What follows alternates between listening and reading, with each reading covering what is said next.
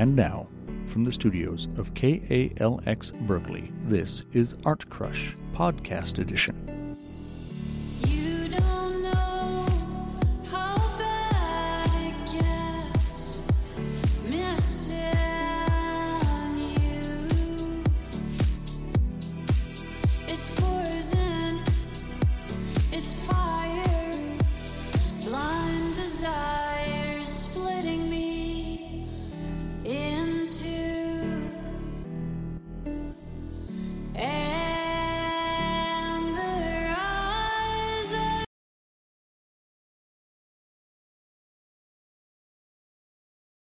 Welcome to Art Crush on KALX 90.7 FM Berkeley on this beautiful and cold Monday morning. I'm Josephine Beudens. I'm Svea Vikander. And together we take you into the studios of Bay Area artists. And you can find all sorts of fantastical things in art studios, like paintings and drawings and sculptures, and sometimes even a coffin.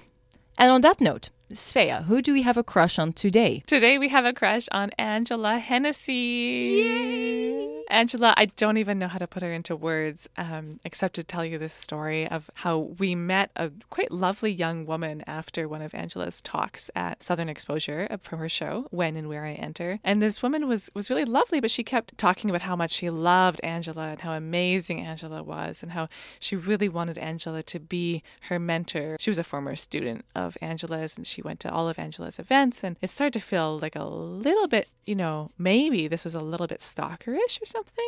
Just maybe, But it turns out that's actually an entirely appropriate response to meeting Angela Hennessy. You just become totally smitten because she's just so eminently crushworthy. She's a wonderful, wonderful person. She's very warm. She's very welcoming. And she's a great artist. Yeah, so Angela Hennessy is a multimedia artist and her studio is in West Oakland. The topics Angela works around are mourning, grieving, blackness, and the work she makes are mostly made out of human hair. So the works at Southern Exposure that we saw were made out of synthetic and human hair, and they get like this very fragile look, delicate in a way, but also very powerful. Deep. Very deep. Yeah. And dark. Yeah, definitely brilliant. Dark. Yeah. Such incredible work.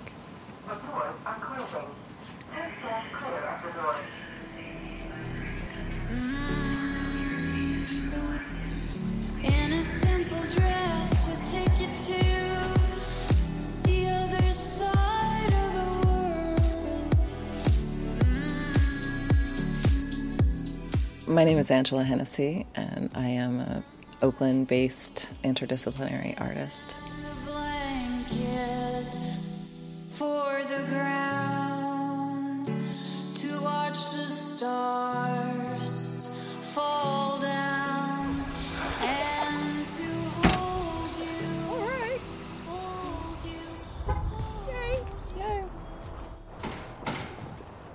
Josephine picked me up and we drove to West Oakland, which is industrial Oakland, but like most of Oakland, it's residential too. I'm going to do my best not to take over this interview, okay? No, you should ask questions. You ask I know. so very good insight. Yeah, but then it's just all me talking, and that's not the show. The show is not Svea interviews people with a wonderful audience of Josephine Beudens. That's not the show. Well, I'll try to speak more. I tend to be like... Feel free to kick me. Kick me on the table. It's beautiful old houses beside beautiful old warehouses, and the sounds of real work happening, real things being made, real things being shipped, real saws, real soldering irons. I had to text her. Okay. Hi. How's it going? Good to see you. Yeah, good to see you too. My space is upstairs here.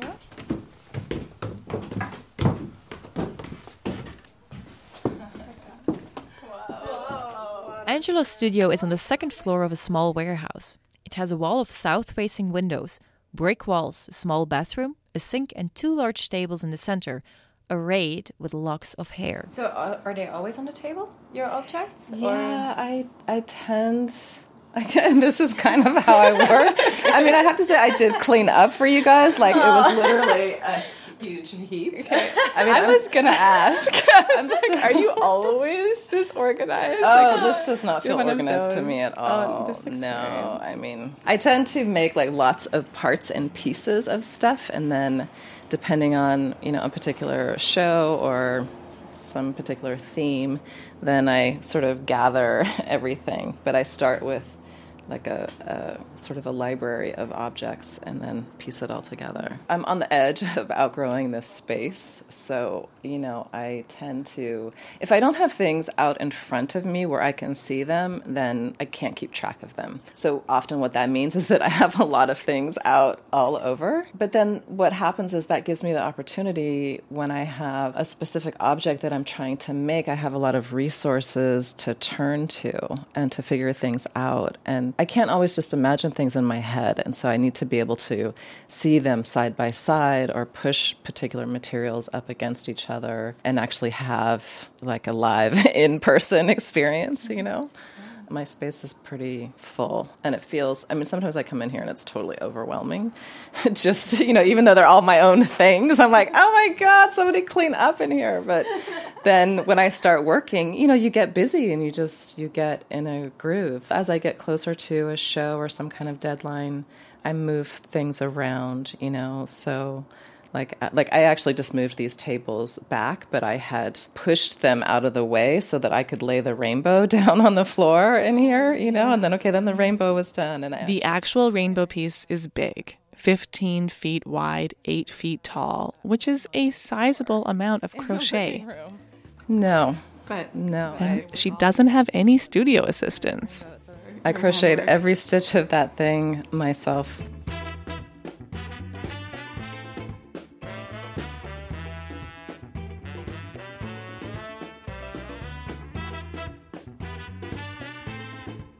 So, this is the main table that I work at. If I'm crocheting or doing hair wrapping or making flowers, I'm at this table, and then I tend to lay things out sort of as a display or, that I can see what I'm doing. It looks very cozy. Like this.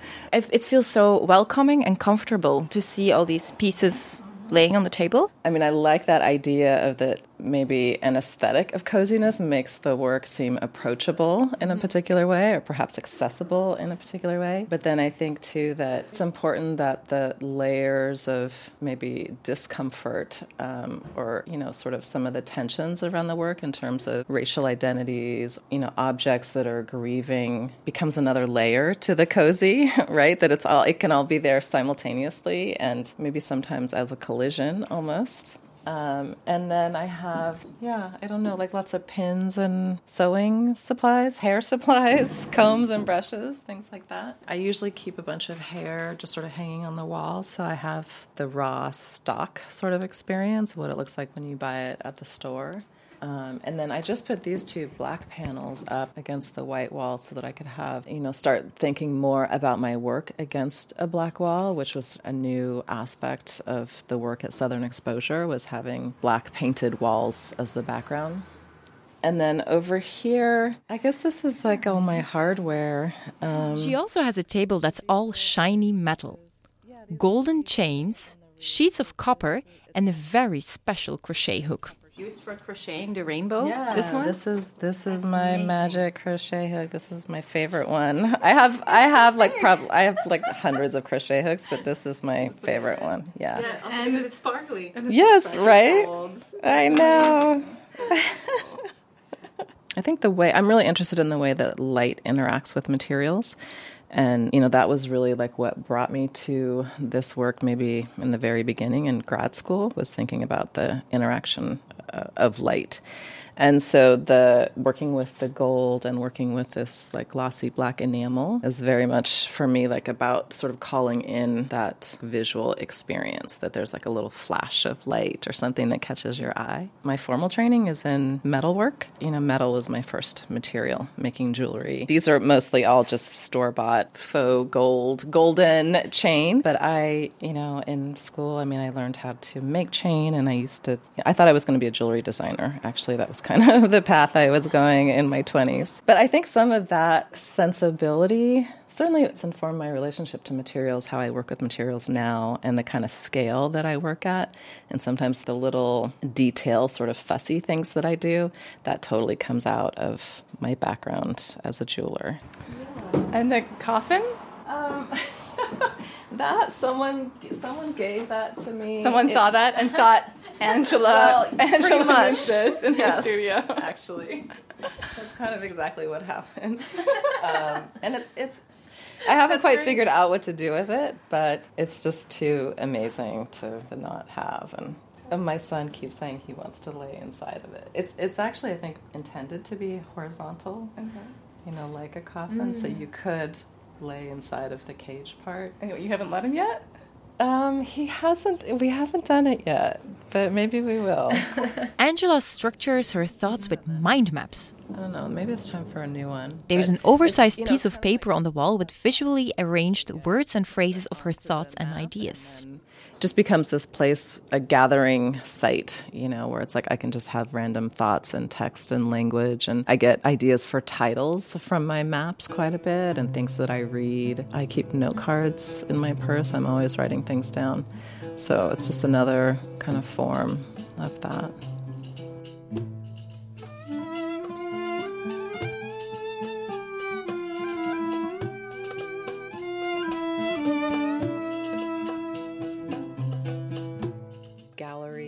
Instead of an artistic practice, she has an aesthetic practice. I mean aesthetic as in a full sensory experience, a full range of experience, how I know things through my body, not just necessarily a visual experience. So I'm trying to expand what that might mean. Yeah, so the hospice work and the doula work keeps me really grounded.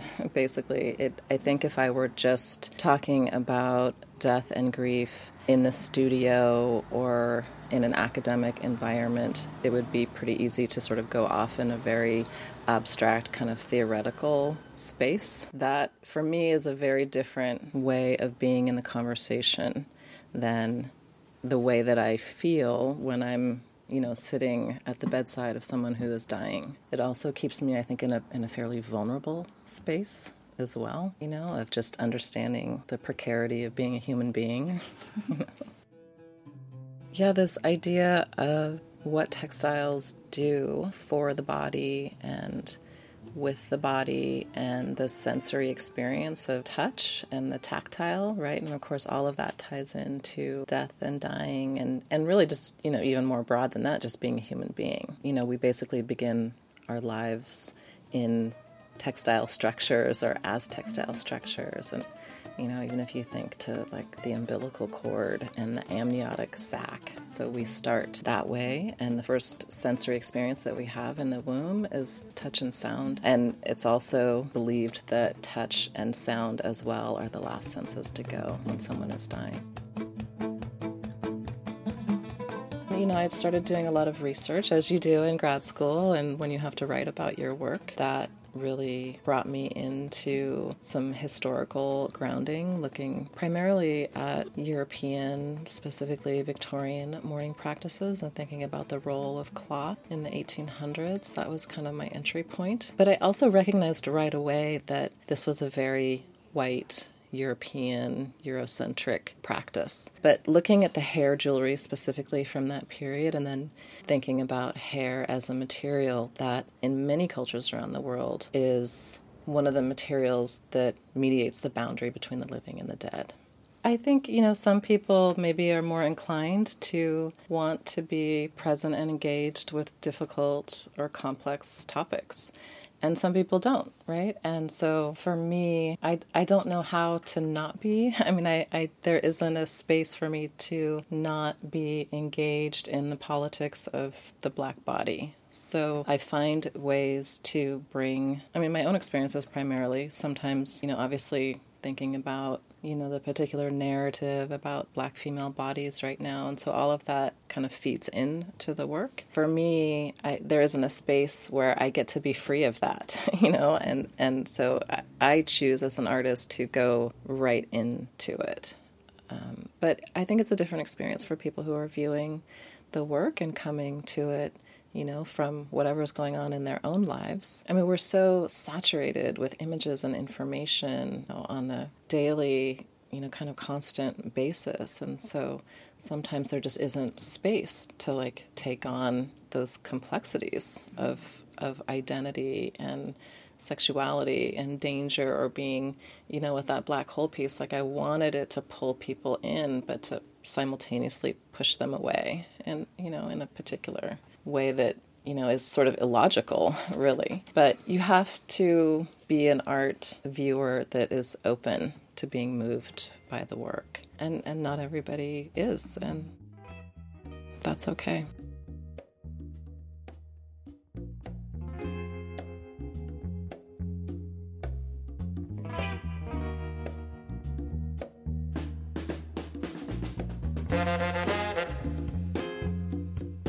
You are listening to the podcast edition of Art Crush. Listen live every second Monday morning at 9 a.m. on KALX 90.7 FM Berkeley. Don't forget to subscribe. Angela's connection to this work is deep. She's been crocheting since she was a child, and hair and grieving are also deeply connected for her. My connection between hair and grieving came out of like early childhood trauma, and cutting my hair as a way of like marking my body and wanting to externalize grief that I was feeling. Although, of course, as a child, I didn't have any language like that, but that was the way that it manifested.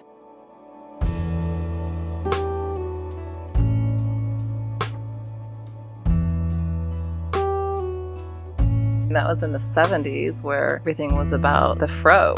And so my mom, I have specific memories of my mom trying to brush my hair out. Maybe similar to how it is now, but at the time that was not what I wanted my hair to do. I wanted the Farrah Fawcett or the Jamie Summers kind of.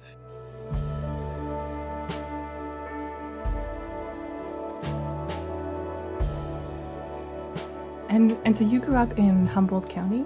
Part of the time, yes, okay. I did. Yeah. I went kind of back and forth a bit between Monterey and Humboldt County. Yeah, my godparents had land up in Northern California, way out in the, they were 60s, back to the land, hippies and growing marijuana, and we had solar showers and a solar oven and lived in a little cabin. I spent my summers sleeping outside, riding horses, and it was pretty amazing.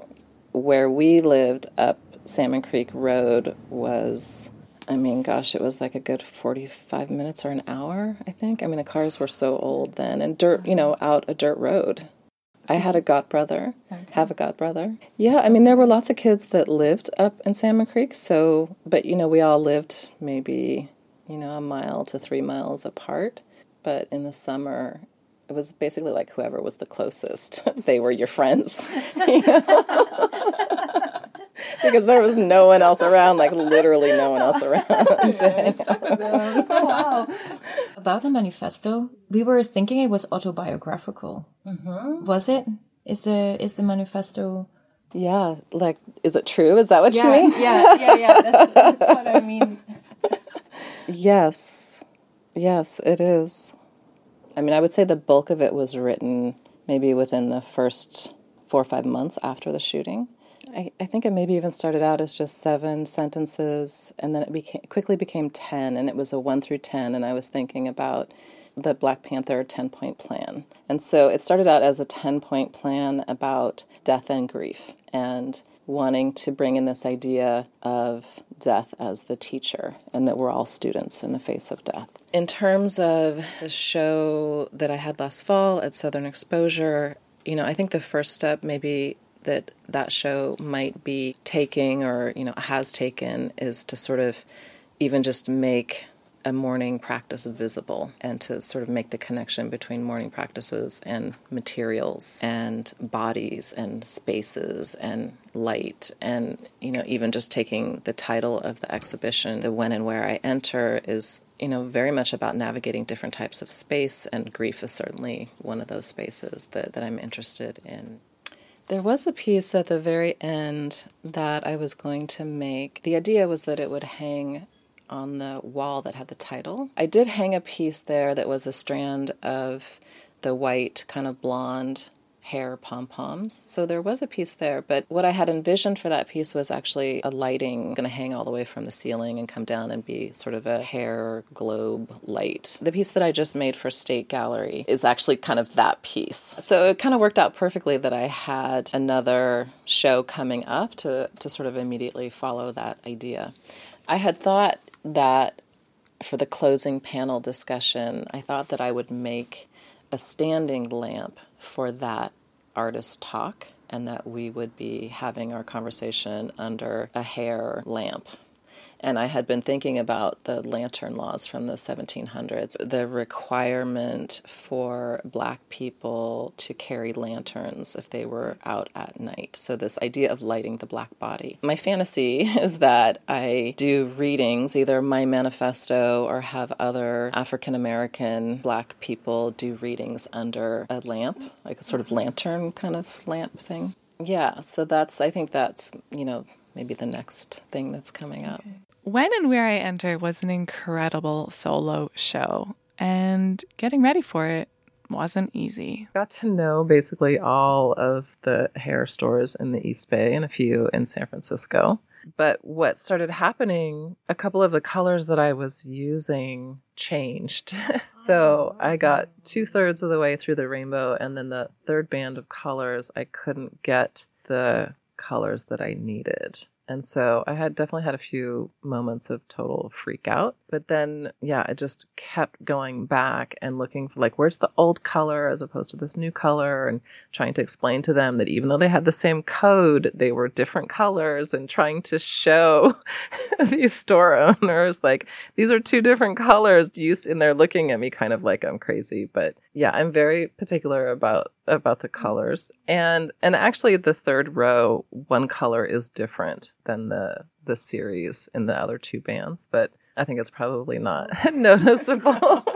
But it was a lot of hair, and I kept, even the whole last week before the show and when the installation started, I kept having to go back and buy more hair. And I was having this experience of okay, this will be the last batch of hair that I need. I really have plenty.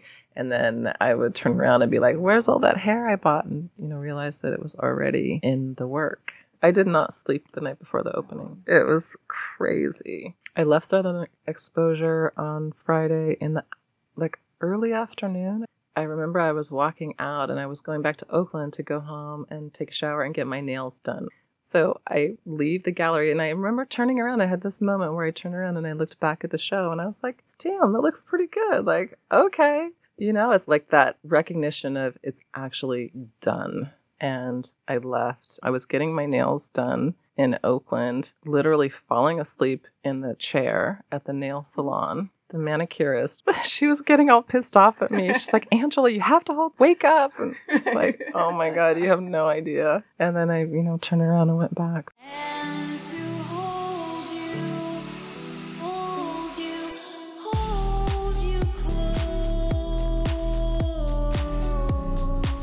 You can see Angela's work on her website, angelahennessy.com. That's ANGELAHENNESSY.com.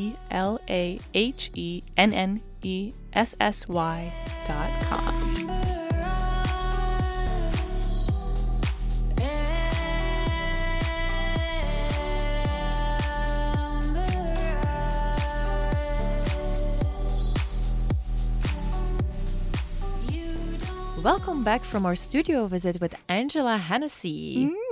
Yay! We had fun, right, Svea? I love her. Yeah, it was an amazing talk, and we hope you guys enjoyed it as much as we did. Tune in 2 weeks' time to Art Crush to hear Svea Vikander and myself, Josephine Burdens. This episode was produced by us at KALX Berkeley. Our theme song is Amber Eyes by Victoria Vega, a remix. Email us at artcrushradio@gmail.com. If you like what you're listening to, please leave a review and tell a friend about it.